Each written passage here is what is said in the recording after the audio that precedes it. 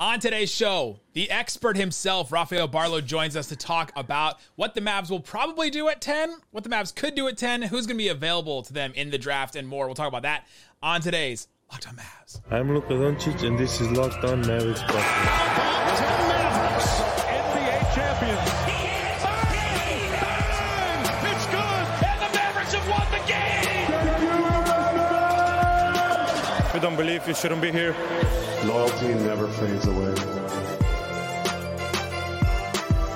And welcome. You are locked on to the Dallas Mavericks. My name is Nick Engstead, media member and NBA channel manager for the Locked On Podcast Network, your team every day. Thanks for being part of the show, making Locked On Mavs your first listen every day. Join the Raccoon Squad, be an everydayer. Subscribe or follow for free. Just search Locked On Mavericks wherever you get your podcasts or on YouTube, where the best way you can help us grow the show is to listen every day and to comment anything below. Let us know in the comment section, who do you want the Mavs to take with the 10th pick at this point? Today's episode is brought to you by Game Time. Download the Game Time app, create an account, and use the code LOCKEDONNBA for $20 off your first purchase. Last minute tickets, lowest prices guaranteed. If you want to support the show, text us, get text alerts from us, and just talk to us back and forth through text.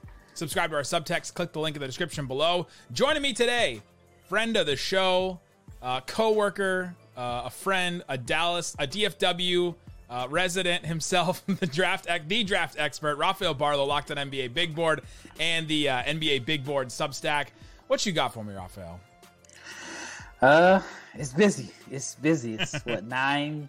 I mean, we're close. We're a week from the big day. So, been preparing for this since August. So I got a lot for you, depending on what you need.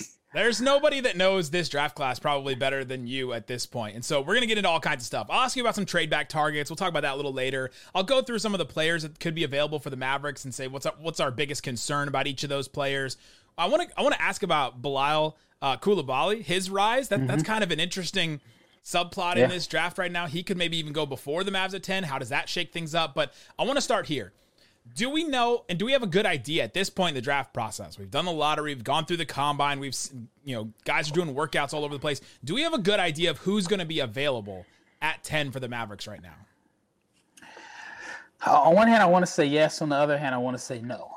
Yes, because I think the top 14 guys, that range is I think it's pretty solid. It's just in what direction. I've heard like the Jazz really like Barlowe Coulibaly, which means one of the guards that everybody's projecting him to target is going to fall, possibly to the Mavs, and then it just depends.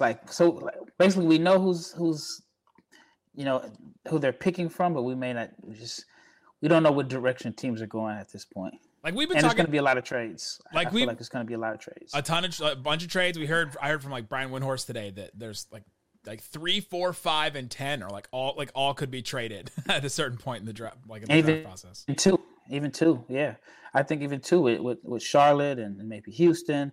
So I think it's going to be a crazy, crazy draft day as far as trades and guys just changing spots. Let's do it this way, though. There's a couple of guys we've been talking about, and I'm going to ask you and say if you expect them to be available at 10 or not at this point. Jarris Walker.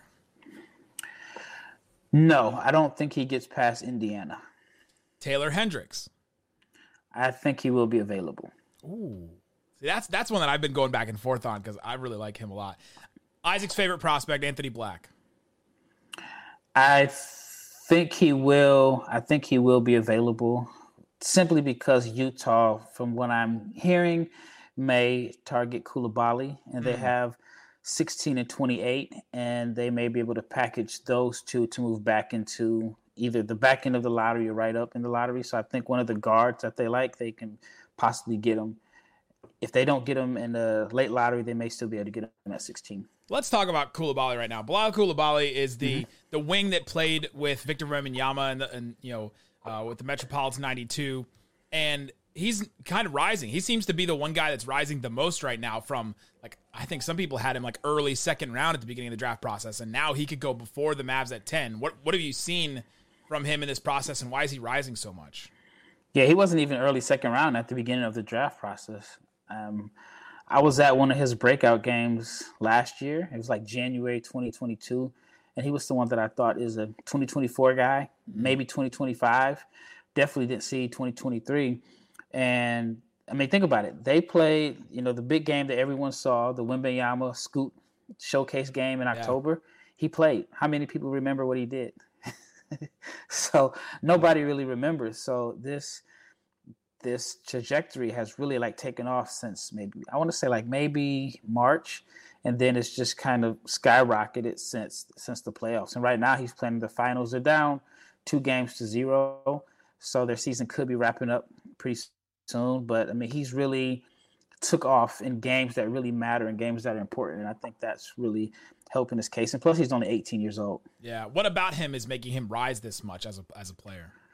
He's a really good athlete, but it's he's very smooth and fluid, and he's long, he's athletic, he can defend. I mean, there are some concerns about his shooting, but last I looked, he was shooting 38% from three. Not a great volume of attempts. The concern is because the attempts, the volume is low, and he's not a great free throw shooter, but he's just very fluid. He's been able to show plays. They can make plays with the ball in his hands, but he's a guy that I think the role that he's playing now for the Metropolitans as an 18-year-old is the role that he projects to play in the NBA early in his career, which is a guy that scores off hustle plays, cuts to the rim, knocks down open shots, scores in transition, switches out, and defends multiple positions because of his length and athleticism. And so he has a lot of talent, and I can't think of another player that has grown like he's grown over the last 18 months. Is this somebody that you would target if you're the Mavs? If he's rising this much and he could go, let's say the Jazz don't take him at 9, they're like, all right, we think we can get him at 16. Is this somebody you would target for the Mavs?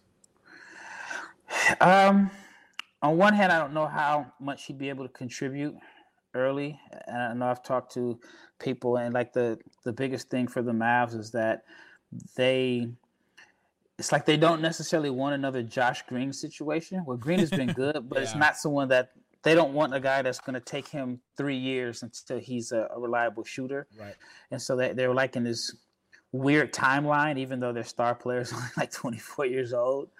So I think on one hand, long term, he would be a great choice, but I wonder if the Mavs are juggling between long term and someone that can come in and contribute immediately.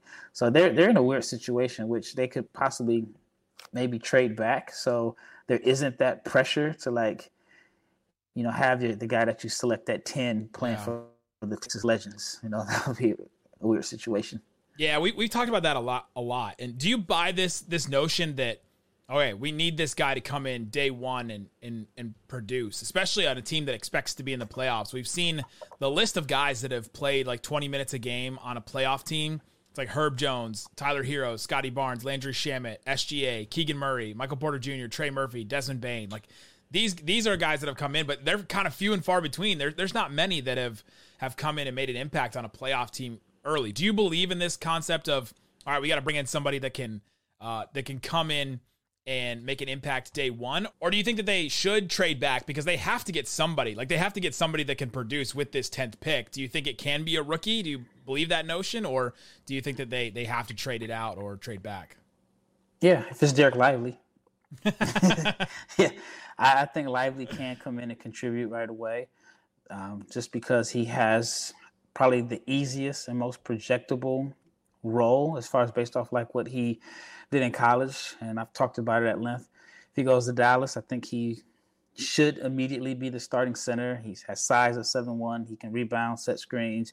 They don't need him to really score. It's not like they're going to give him post touches and expect him to go to work on the block, but he can score as a vertical lob threat and a guy that just gets offensive rebounds, and I think that he different from playing with a guy like Luka. At Duke, he just didn't get touches and didn't get the ball. Yeah. And then he's outside of Wembanyama. I think he's the second best defender in this class, especially as an interior defender. And he fills a position of need. So I think he's the one that can come in and contribute right away on both ends. I think a guy like Grady Dick could come in and contribute and knock down open shots with his gravity. But I think defensively he'd get picked on. While with Lively, even though he wouldn't score a lot of points, I think he could be an asset on offense just because as a role man that kind of sucks in the defense, I think that will open up open shots for the shooters. Coming up, let's talk more about Dereck Lively. Let's dive into him a little bit more as a prospect. What are our biggest concerns with him and some of the other prospects the Mavs could be looking at? We'll talk about that with Rafael coming up. But before we do, let me tell you about Game Time. The Game Time app has you covered this offseason throughout I guess it's NBA offseason, but you can get WNBA tickets, concert tickets. There's concerts all the time happening in DFW. If I just go to the front page of this, you have Dave Chappelle is coming to the American Airlines Center. You have Cowboys games already. Post Malone. $76 to go see Post Malone in August. That's pretty good. You can go check that out, see on Game Time, and see what's available for you in the DFW area or wherever you live. And you can download the Game Time app, create an account, use the code LOCKEDONNBA for $20 off your first purchase. Terms apply. Again, create an account, redeem the code LOCKEDONNBA for $20 off. Download the Game Time app today. Last minute tickets, lowest prices, guaranteed. Thanks, everybody, for hanging out with us on Locked On Mavs, being part of the show, part of the Raccoon Squad, and every dayer. We appreciate you all. Subscribe, follow, and also subscribe to Locked On NBA Big Board. Great stuff all the time. You just did an interview with Omax, which is Isaac's favorite prospect. He is like drooling over this guy, and you just did an interview with him. It's a great listen. So go check that out wherever you get your podcasts. All right, Rafael, you mentioned before Dereck Lively. This is a name that you brought up to me a couple of weeks ago when I had you on, before I even really started draft prospect stuff or draft homework or anything like that. And you sold me on him like day one. I was like, all right, if Rafael is true and I believe you, let's just talk about Dereck Lively. What would he bring to the Mavericks day one? Let's say they decide to pick him at 10. They don't do anything else. Is that a good decision? And what would he bring day one? I think so. I really think so. And like I said, he has the size. I think he's an upgrade over what they currently have right now. Man, I sure hope so. He's a rim protector and a athletic vertical lob threat that is 7'1". He's put on some weight. He's 235 now, and he's shown flashes as a shooter. May not be in games, but when you watch like his pro day footage, and I understand it's pro day footage or whatever, but he made 14 corner threes in a row. I had a chance to watch him. It's like I had a chance to watch him work out, but I wasn't supposed to be watching him work out. I was just uploading my podcast late in the arena at the Combine, and the clutch group came in at 11 o'clock. And so I was just watching him just knock down shot after shot after shot, and it made me really believe in his touch. And so I think that there is upside, maybe not year 1, 2, maybe year 3, but I think there is upside for him to be like this rim runner that could potentially knock down open shots and be a floor spacer. So, but if he's Mitchell Robinson, I mean, I think that provides value for Dallas. Well, so he was the number one player in his high school class, right, coming out, and then at Duke now it seems like he's sort of fallen, and he hasn't really been the same level of prospect really expected. What happened between him like getting ranked highly out of high school and then through his first season at Duke? Yeah, he missed some part of training camp with a calf injury, and I don't think that was like the main reason why his production was so low. It's like when you watch Duke games, you saw that he wasn't even rolling to the rim. And I think sometimes if you're just a rim roller, college basketball is tough for you because you're probably playing with like some combo guard that is like more focused on scoring. And no space. And then the spacing isn't there. So I think that college basketball isn't necessarily like the best for those guys. I think the rim rollers and vertical lob threats are better in the NBA. I mean, you look at a guy like Nick Claxton. Yeah. He wasn't really good at Georgia, but you saw, I mean, the Nets saw like the upside and the potential, and then I mean he's like an effective player for the Nets. And so I think that Lively's bigger. I think he's a better shot blocker. And there was a game against North Carolina this season. I don't even know if he scored 6 points, but he was the most dominant player on the floor, and he just totally killed North Carolina's offense with his rim protection. And I think Dallas needs someone like that. I mean, and then even rebounding. I think Dwight Powell averaged like 4.3 rebounds per game. That's probably like generous. That. Yeah. So the Mavs, the Mavs' top 2 rebounders, at least at the end of the season, were Luka and Kyrie, and I think Kyrie averaged like 5.5 per game. So the Mavs are just really small, and Lively has some size. I've seen him, by the way, him going after North Carolina and dominating North Carolina is probably the reason Isaac doesn't want him, because Isaac is a huge North Carolina fan, and he's been a little against him in this draft process. So I'm gonna chalk it up to that.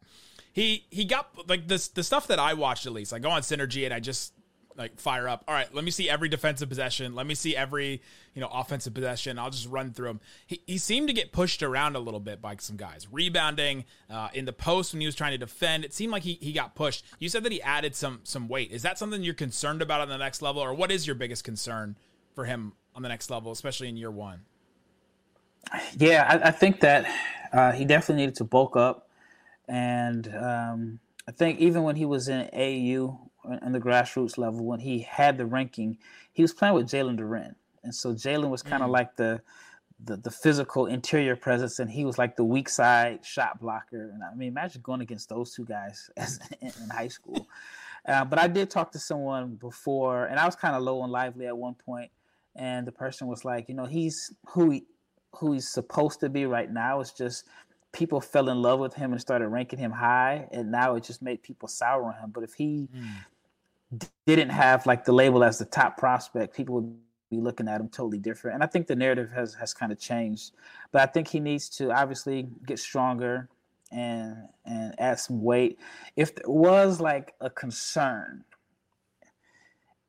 is he like tough? Like, is he tough in playoffs? And you figure for Dallas, if you want to get out the West, you're going to have to go through Jokic. Yeah. So you wonder, like, is he tough enough to, like, I mean, nobody can really stop Jokic, but even like you look at Bam. Bam was a guy that's tough and physical, and he fought and made him work, and he still had trouble stopping him. So I think you have to just wonder, like, all right, does he have that toughness to defend Jokic in a 7-game series, or even like a guy like Steven Adams?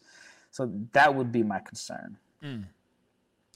And then his shot looks really great. I know you said that you watched him work out, but you didn't really see it at Duke. Is this something he's added recently? But it looks really good to me. Like, his mechanics look good. It looks sound. Like, it doesn't look like it's a fluky thing where he's just throwing up something. What do you take on his shot so far? Yeah, I thought there were some flashes of it in the grassroots level, and I thought he would shoot more at Duke. Actually, like, coming into the season, my fear was, he's going to be one of these guys that falls in love with the jumper too much. Yeah. That he's not going to roll to the rim and he's just going to pick and pop. And it just got to the point this season he wasn't even rolling or popping. He'd set a screen and basically stand in one spot and then get back on defense. I don't know if it was because he knew he just wasn't getting the ball. And on one hand, I can see that as being a concern. But on the other hand, there's a part of me that's optimistic and looks at it like, all right, if a guy can dominate on the defensive end, knowing that he's not going to get touches, if you go back to the old school theory of you reward your big on offense a couple times per game and he'll bring the best on defense. So I'm imagining, like, all right, if, Luka says, all right, the first play of the game, we're going to make sure Lively gets a lob, or we're going to, make sure there's a couple plays for him. I think he'd even bring more effort on the defensive end. And Luka is somebody that will reward bigs. He did not with Christian Wood. So if that tells you anything, it does go one way, and maybe not necessarily the other way on it. But yeah, if Taylor Hendricks is going to be there, you think he may be available at 10. Why would it be Lively instead of Taylor Hendricks, just as draft prospects? Maybe you take fit away. Why would you say Lively over somebody like Taylor Hendricks, who is exactly also what the Mavs need, and a really big wing that can do a lot of things? His shot looks pretty good to me too. And fill a real big need the Mavs have there as well. I don't know why, but I'm just kind of souring a little bit on Hendricks. Interesting. Is it the competition? Yeah. Because that's a big question that I had, and I wonder if you take it. And I know you wrote this, that he just didn't play against the best competition in college, and he's going to be a raw prospect anyway. And we just don't know what we really have in him at this point because of the competition he played against, at UCF, and then just how raw he is as an athlete and everything anyway. Yeah, and this is probably me just being biased. I wasn't the biggest Jabari Smith guy. Yeah.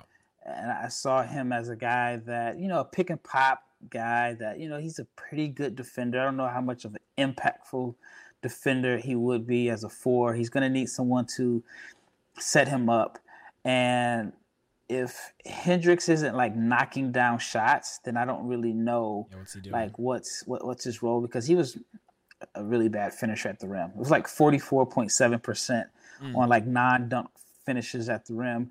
Again, that could be something to where, if he has a guy like Luka and all he has to do is roll and there's spacing, that he could improve. But for some reason, like my gut feeling is like, he could end up being someone that if he's not knocking down shots, it's just like, what is he really doing for the Mavs?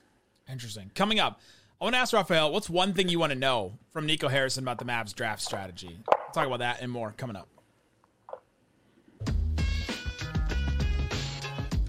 Locked On NBA's mock draft special is here, and it's bigger than ever. Follow the entire first round in a 6-episode ultimate mock draft experience only Locked On can deliver. All episodes are available now on Locked On NBA Big Board or on YouTube, wherever you listen to podcasts. Go check that out. Rafael, you were on there a bunch. I made the pick for the Mavericks. Won't tell everybody who we picked, so you gotta go listen to it to see who we picked. But what's one thing you would want to know from Nico Harrison about their draft strategy? Because I'm curious about. There's a lot of things that I want to know. Like, okay, what are you guys looking at? What do you value more? What's one thing you would want to know from the front office about their draft strategy? Yeah, I mean, is it a long-term approach or is it win now? Like, is there really this pressure of, all right, let's take a guy that can contribute right away, as opposed to someone that in 3 years is going to be the better prospect? And that would be like my question, because let's say Barlowe is available at 10. Right. I think long-term, I think he's going to be really, really good. But I do think that even though he's playing well in playoff games and he's playing as a professional at 18, I still think that he is a ways away from being like a impactful defender, just because of the lack of size and strength. And then there are some concerns with the shooting. So I don't know if he's ready to come in and contribute like playoff minutes next year. I mean, he's still 18 years old. Yeah. So I wonder, does that factor in? And yeah, I mean, that would be my question. Or are you looking to trade back and then try to pick up like a veteran that you believe that can help right away, and then you make a pick later on in the first round? Yeah, I'm curious about that and how they weigh this new CBA. Where do they look at, okay, well, this is a chance for us to get a cost-controlled young player that we hope, or we expect to be good for a little while and to make us better down the road, a lot better down the road than we would be if we just traded away for a win, a Clint Capella or somebody like that. Like, Clint Capella's not going to make you better 2-3 years from now, because he might be gone, because his contract may be over at that point. But a rookie, if they picked, could make them better a couple years down the road and be cost controlled for that. And I'm curious how much they're in fear of that new CBA. That's something that I think a lot of teams are going to have to weigh, and a lot of teams are going to have to make some moves. And the Hawks will probably have to make some moves. The Nets definitely have to make a move to try and avoid that second apron, that second luxury tax. And the draft is a way to do that, to grab somebody that is on this rookie scale deal. I'm just curious about their strategy and all that. And this Thursday, like, this draft day is a massive day for the Mavericks to try and figure out what their future is. And if they just take a pick and that's it, like, and they just select somebody at 10 and don't do anything, then it raises not maybe a red flag for me, but like a yellow flag. Like, I'm not really sure if they're taking advantage of everything that they've been given at this point. Now, do you feel like there's really this pressure to win now? I mean, Luka's 24. I don't know why there's like this, I don't know, narrative that he's like. The narrative came from they missed the playoffs. Like, they didn't make the whole postseason last year. Like, you can't miss it again, basically, is the whole thing about it. You have to be competitive. That. But he's not, like, I don't know, it's just the narrative sounds like he's 31 and he's slowing down a little bit. And I just, my fear for the Mavericks is that they end up doing what Cleveland did with LeBron his first go around. You're just trying to patch holes with veterans, and you're getting like the Anton Jamesons. You're getting these guys that are a little bit past their prime. They're still productive, and they have names, and it seems like you're making the team better, but there's really not much long-term approach. Yeah, they've kind of like dug a hole in themselves. Like they're trying to dig out of a hole, basically, is what they're doing. Is they tried the Porzingis thing, it didn't work, and so they traded out of that. They didn't really get a ton for that. I don't think they did bad in that trade because they ended up making the Western Conference Finals, but they didn't get a lot for him. And then now you try this Kyrie Irving thing where you do give up a couple of role players and a future first. That's a big deal for this team. They give that up. They bring in Kyrie. Then you miss the playoff. Like you lose Brunson before that. Like that was a huge blow. You miss the playoffs, and now all of a sudden, like you're in this hole. And I think it's digging out of a hole and trying to like get yourself out of this hole first, instead of just taking the approach of, oh well, we'll be back. Like it'll be fine. Like they had a lot of holes that they needed to plug, and I think some of it will be fixed by Luka and Kyrie getting some time over the offseason, getting to know each other. One of the things, they were injured at the end of the season, like getting healthy. There's just a lot of things that were going against them at the end of that season, but they also didn't rise to the occasion and pull themselves up and get to the playoffs. So they have to fill some holes because they have to win right now, because it's not just about Luka's age. It's about his contract. Like it's about him in like 2 years could demand a trade, and all of a sudden your team is in like one of the, they'd probably get a huge haul for him, but you're all of a sudden just resetting your whole franchise if that happens. I mean, that's where all the pressure comes from, I think. Yeah, man, and I don't want to like lump all like international players in the same category, but I mean, the track record of international stars asking out and for a trade is pretty slim. I mean, is Porzingis the only one in a sense? Because I wonder, like, if Jokic, if the media was marketing, has Evan Jokic, Fournier asked for a trade? And the crazy thing is, he said no. Like I've heard that he didn't even ask for a trade at the deadline. He was fine, and it's because his wife was pregnant, and he didn't want to uproot his family while she was pregnant. I'll just make $19 million and not play and sit here in New York and hang out. Courtside seats. So I wonder, like, if let's say if the NBA was marketing Jokic like they were Luka and so on, and if the and I know injuries like hurt the Nuggets the past 2 years, but I wonder what the narrative be like. Oh well, the Nuggets, if they don't win this year, Jokic is going to ask out. I mean, we never heard that once. We never heard about Mike Malone being on the hot seat, and I wonder if it was the exact same situation in Dallas, where the Mavs' second and third best players were injured for 2 years in a row. I wonder would there be chatter that, oh yeah, they got to do it now, or Luka's going to ask out. And so, well, I mean, we saw some of it when Porzingis was getting injured. Like Porzingis got injured in the playoffs, and it just was really early in Luka's career. And then he did sign that, he signed his extension that the rookie extension that everyone signs, but he signed that and stayed. And so now I think we're just projecting 2 years down the road. Like, okay, they have to be better 2 years from now. And a lot better, like being able to win a title, or else Luka may ask out. But yeah, we haven't seen an international like superstar ask out yet, and maybe that is something that Luka's just fine in Dallas. One of the things I think Luka thinks that I think we underrate is I think Luka thinks he can win with anybody, and that he's more pissed off at himself and like everybody else around him for like, why didn't we get this done? We can, because I can do it with anybody. I can go beat Team USA with Slovenia, right? Like he thinks that kind of thing, and so I think that will help. That mentality from him will help him stay longer.